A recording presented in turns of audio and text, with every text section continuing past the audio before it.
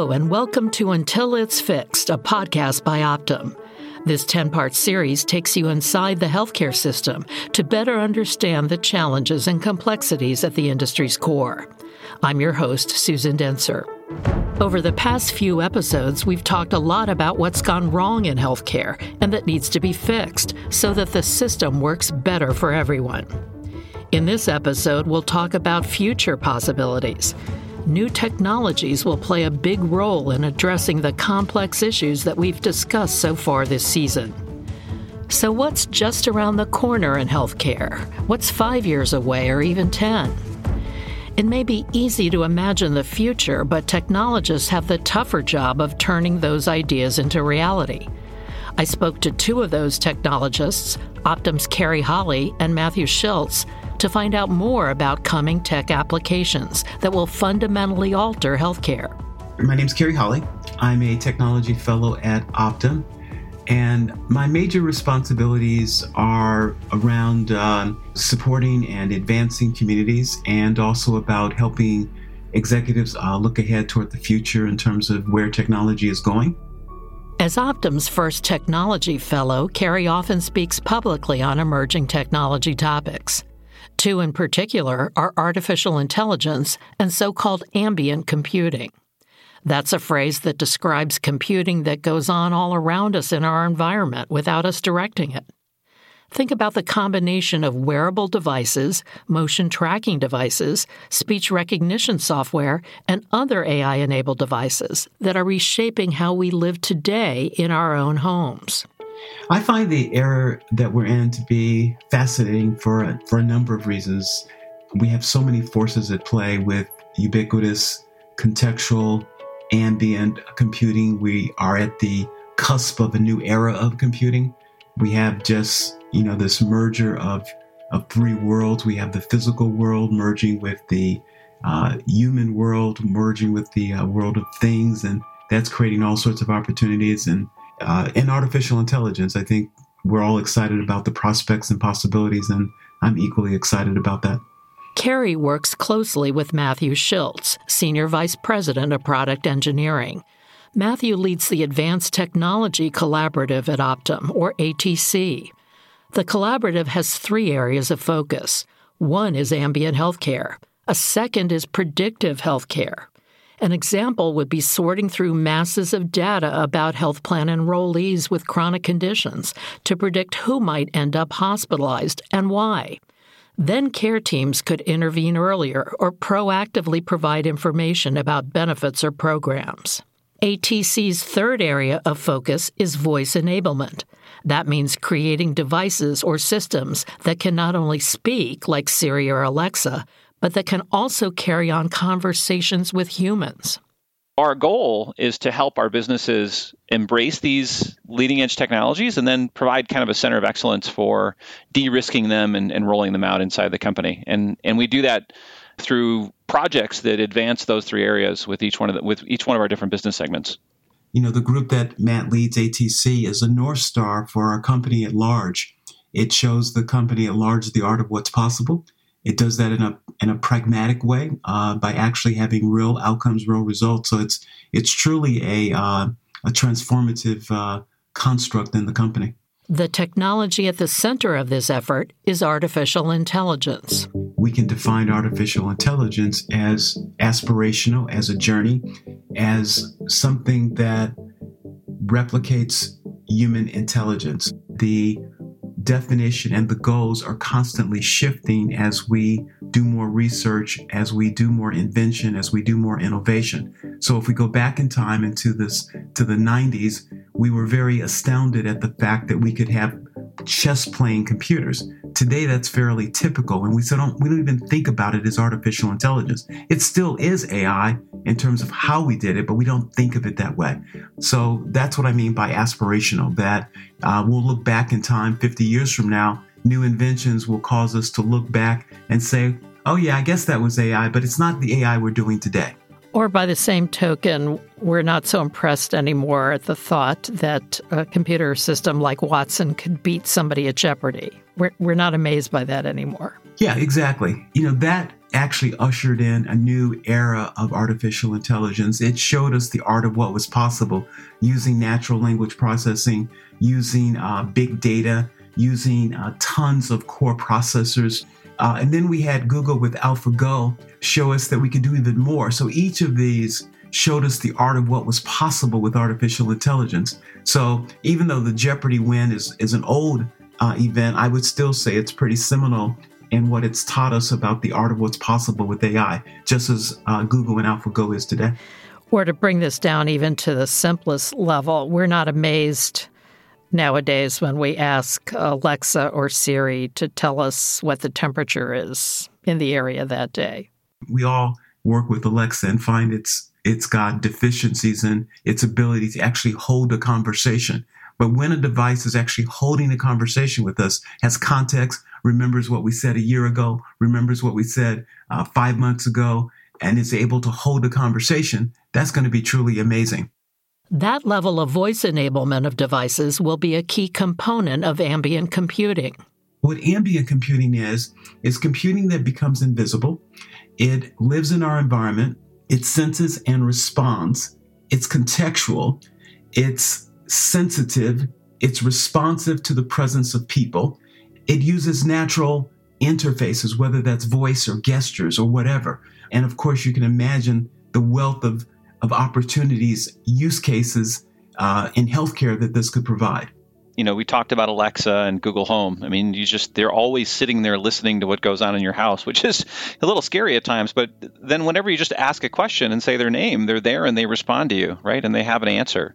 It's no different than your cell phone. You know, when you say, "Hey Siri," and ask a question of the cell phone. Oh no, Siri just on my iPad. Sorry. She took you seriously. What's a real-time example of ambient, right? Yeah, that caught me by surprise. I didn't expect that she's listening on my iPad while I was talking on the telephone, right? I'll give you another one. My kids, I have a 16-year-old and an 18-year-old, and they walk around the house with AirPods in their ears probably about 95% of the time, and it drives me nuts because, of course, then they say they can't hear me when I ask them something, but you know, it's just they're augmented. So they're constantly receiving information through this channel in addition to what's happening around them. I mean, to me, those are the things that are just going to continue. And as computing gets smaller and power sources get better and these sensors and capabilities melt into our furniture and into our appliances and into everything around us, I mean, that's the essence of what ambient really becomes. So let's beam forward a couple of years. Let's put somebody in that state-of-the-art smart home that has a couple of chronic conditions, and tell me what that home looks like, what the array of sensors are in that home, and how they deal with the chronic conditions that this person has. I think that one thing we can look at is that in the home, and it'll be based on individual preferences and needs, but there will be sensors that can detect movement, sensors that can detect falls. We're also going to have natural language interfaces where someone who falls doesn't have to have anything attached to them. They can simply shout out, "Help, help, I'm falling," or they can make a phone call. But these sensors will be ubiquitous in the home. We'll be able to know if they've taken their medication. We'll be able to know if they've eaten properly. We'll know if they've gone outside. They'll have wearables as well that'll be connected. So, for example, if I have a heart condition, every day I step on a scale, we'll know that if you've gained so much weight, that is indicative of potential heart failure. But that home will be wired to hopefully detect potential episodic conditions before they actually require, so we can do more prevention, more care. Now we have all that data in real time. You don't have to go somewhere to get it, right? And so if it's a aging in place type scenario or a high risk population where you really want the data all the time, or if it's just someone who's kind of a fitness nut and likes to wear their Fitbit or their Apple Watch or their whatever it may be, the data for tracking and finding anomalies is way more available than it ever has been. So the goal of any of these devices and sensors and ambient in general is to provide us that data that we can start to correlate anomalies to know when something's going to happen before it does. right? And so when we talk about big data and analytics and all the things that Optum's investing so heavily in, it's to do exactly this. And every time, when we present something new, some bit of data science, of some interesting insight, the first response you're going to get out of one of our top level executives is, okay, and what intervention does that result in? Because we're constantly thinking about, how do we take that and make it actionable? How do we take that and turn it into something that makes people's lives healthier and making the health system work better? I have a friend who has an Apple Watch like Matthew, and they didn't pay much attention to the AFib results that were coming back from their Apple Watch. But one day, for whatever reason, he decided to pay attention to it. And he actually went to his doctor and discovered, wow, I really do have an irregular heartbeat that needs to be paid attention to. And so, arguably, this thing saved his life. It detected something that otherwise he would never have had a clue that was going on. There will be real benefits to having these technologies. If I'm worried about my elderly parents living by themselves, I'll be reassured when there are sensors in the home that can detect if they fall and alert me instantly. But there are also ways these devices could threaten our privacy and compromise the security of our data and information. I asked Matthew about them. We know there have been examples where smart devices in the home actually recorded people's conversations without them knowing about it and then turned around and emailed them to other people. We know that these things have happened. How do we guard against that? So I don't think we can compromise on security. I think it's something that always has to be thought about from day one when we design in any of these processes or technologies into care delivery. And the same thing for privacy, right? And so whether it's a patient always opting in for who's allowed to see their data, or whether it's securing with the most advanced cryptography available the connections so that no one can see the data as it flows through the internet back to the servers where it resides. Those are the things that we as a healthcare company hold very dear. And so you think of what the financial services world has done and the trust that they've built by managing your financial data. And we take our role in providing the security and privacy just as seriously as well. And I feel that we have to be ever vigilant. We have to continue to strive for employing best practices. We have all sorts of checks and balances on that exist in our company. But for the most part, I feel pretty good about how well that's embedded in what we do. And I feel pretty good about the technologies in place to ensure security are sufficient. Combining ambient computing with voice enablement and predictive healthcare will lead to new capabilities for health plans, providers, and other organizations. We discussed one potential real-world scenario. Say if a customer service agent in a call center spoke with a patient. So first of all, let's just take some simple analytics. If we have artificial intelligence that can listen to the calls and create analytics dashboards about trends that we're starting to see from the calls themselves, where, hey, a particular topic's starting to trend in our calls, we can get in front of it and proactively manage it. That's a really simple way of just through listening to the calls and creating dashboards that humans can interact with that we can do that.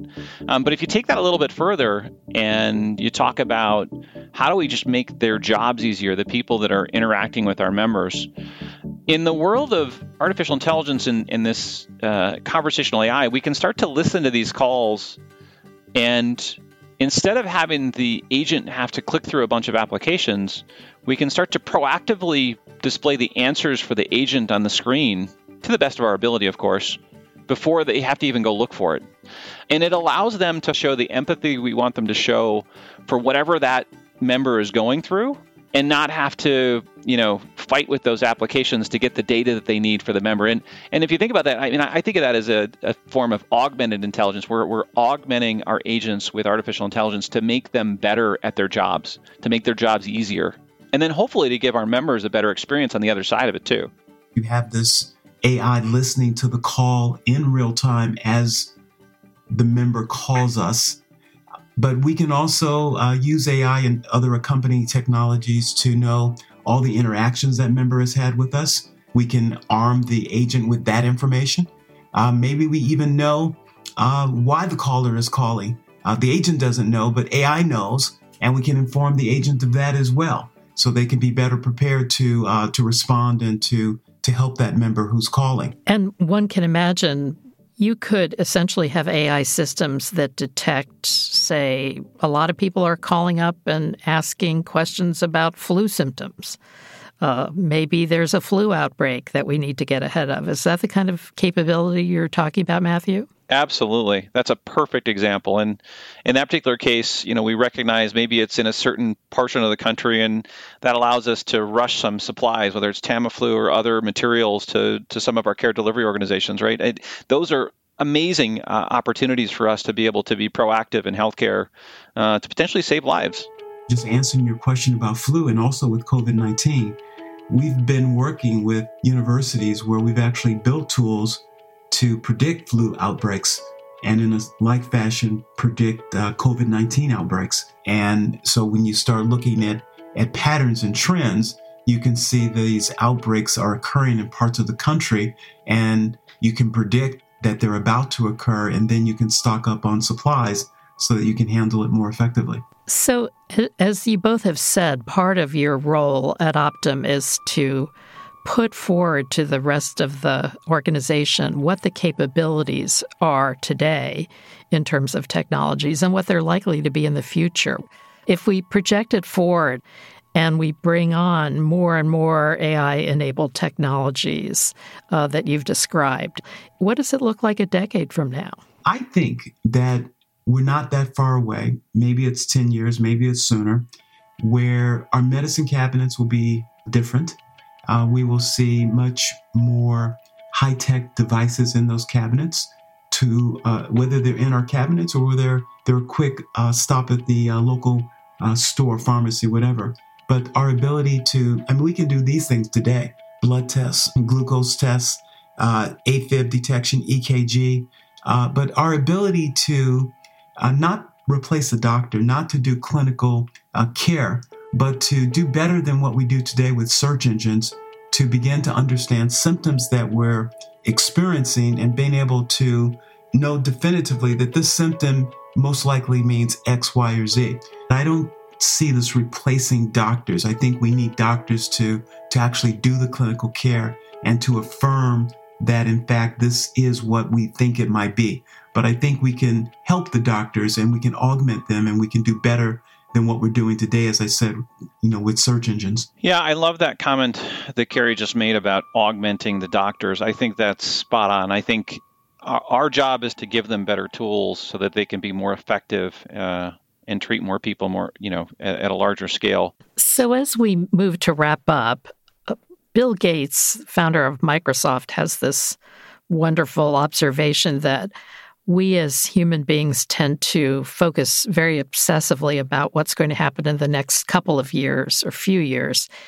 And we neglect the sheer amount of stuff that's going to happen in the next 10 years, the real sweeping transformations that are going to fundamentally alter the way we live our lives.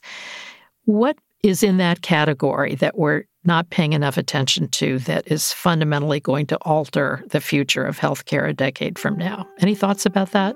Well, I think that we've only begun to see the early signs of artificial intelligence. We've only begun to see the early signs of ambient intelligence. I look at us as being the equivalent of 1990s when the internet first came on the scene and we questioned the value of the internet. I see AI in a very similar pathway. I think that there's some other technologies that are on the horizon, and maybe in a decade from now, whether it's neuromorphic computing, whether it's quantum computing. We can't predict what the future will look like. At least we can try, but none of us have been very successful. But I do think that artificial intelligence will fuel quite a few things. Matthew, how about you? What would you say we're not necessarily paying as much attention to as a force that will dramatically transform healthcare a decade from now? I'm going to take a little different tack to your question. See how this goes. I actually think that the technology is racing ahead of the people and the processes to take advantage of them. And I think that the thing that we really need to focus on is how do we better use the state-of-the-art technology and the processes we already have. Whether it's my primary care physician has no access to my Fitbit or my Apple Watch data, or it's the hospital really isn't connected into anything going on in my home, I think we really need to rethink some of the things we take, some of the processes that we take for granted, and start to figure out how do we start to let the technology disrupt some of the processes that we've been operating the same way for the past, let's say, 100 years. And I think that the humans and the processes that the humans are used to are going to be the hardest things to change. I really think that we are going to have to work really hard to start to embrace all the capabilities that this stuff is bringing to the table. And it's not going to be easy. There's a lot of inertia standing in the way of our ability to take up and adopt these technologies. That's exactly right. This sort of piggybacks on the concept of change and cultural change and getting people to adapt. Cultural change, I think, is a part of what Matthew is talking about, that we can't discount the need to bring the organizations and the people along in embracing change. We've just lived through a case study of that. Telehealth technology has been around for 60 years, but it took a pandemic to get it into as widespread use as we've seen over the last few months. So it takes a lot to bust through this inertia. Yeah, it does. I think that organizations do need to understand that we're not pushing technology. We're simply arguing, asserting that technology can be one factor to move companies forward in terms of hyper-automation, digitization, hyper-personalization. But I would say, look at the things we've always talked about: people, process, and technology. Focus your attention on how do you incrementally get better. So the stage is now set for healthcare to take advantage of technology. Put it in the hands of the sector's smart people. Let them reimagine and reinvent the many processes that make up healthcare and create the exciting future. That's all for this episode of Until It's Fixed, a podcast from Optum. I'm Susan Dentzer. Thanks for listening.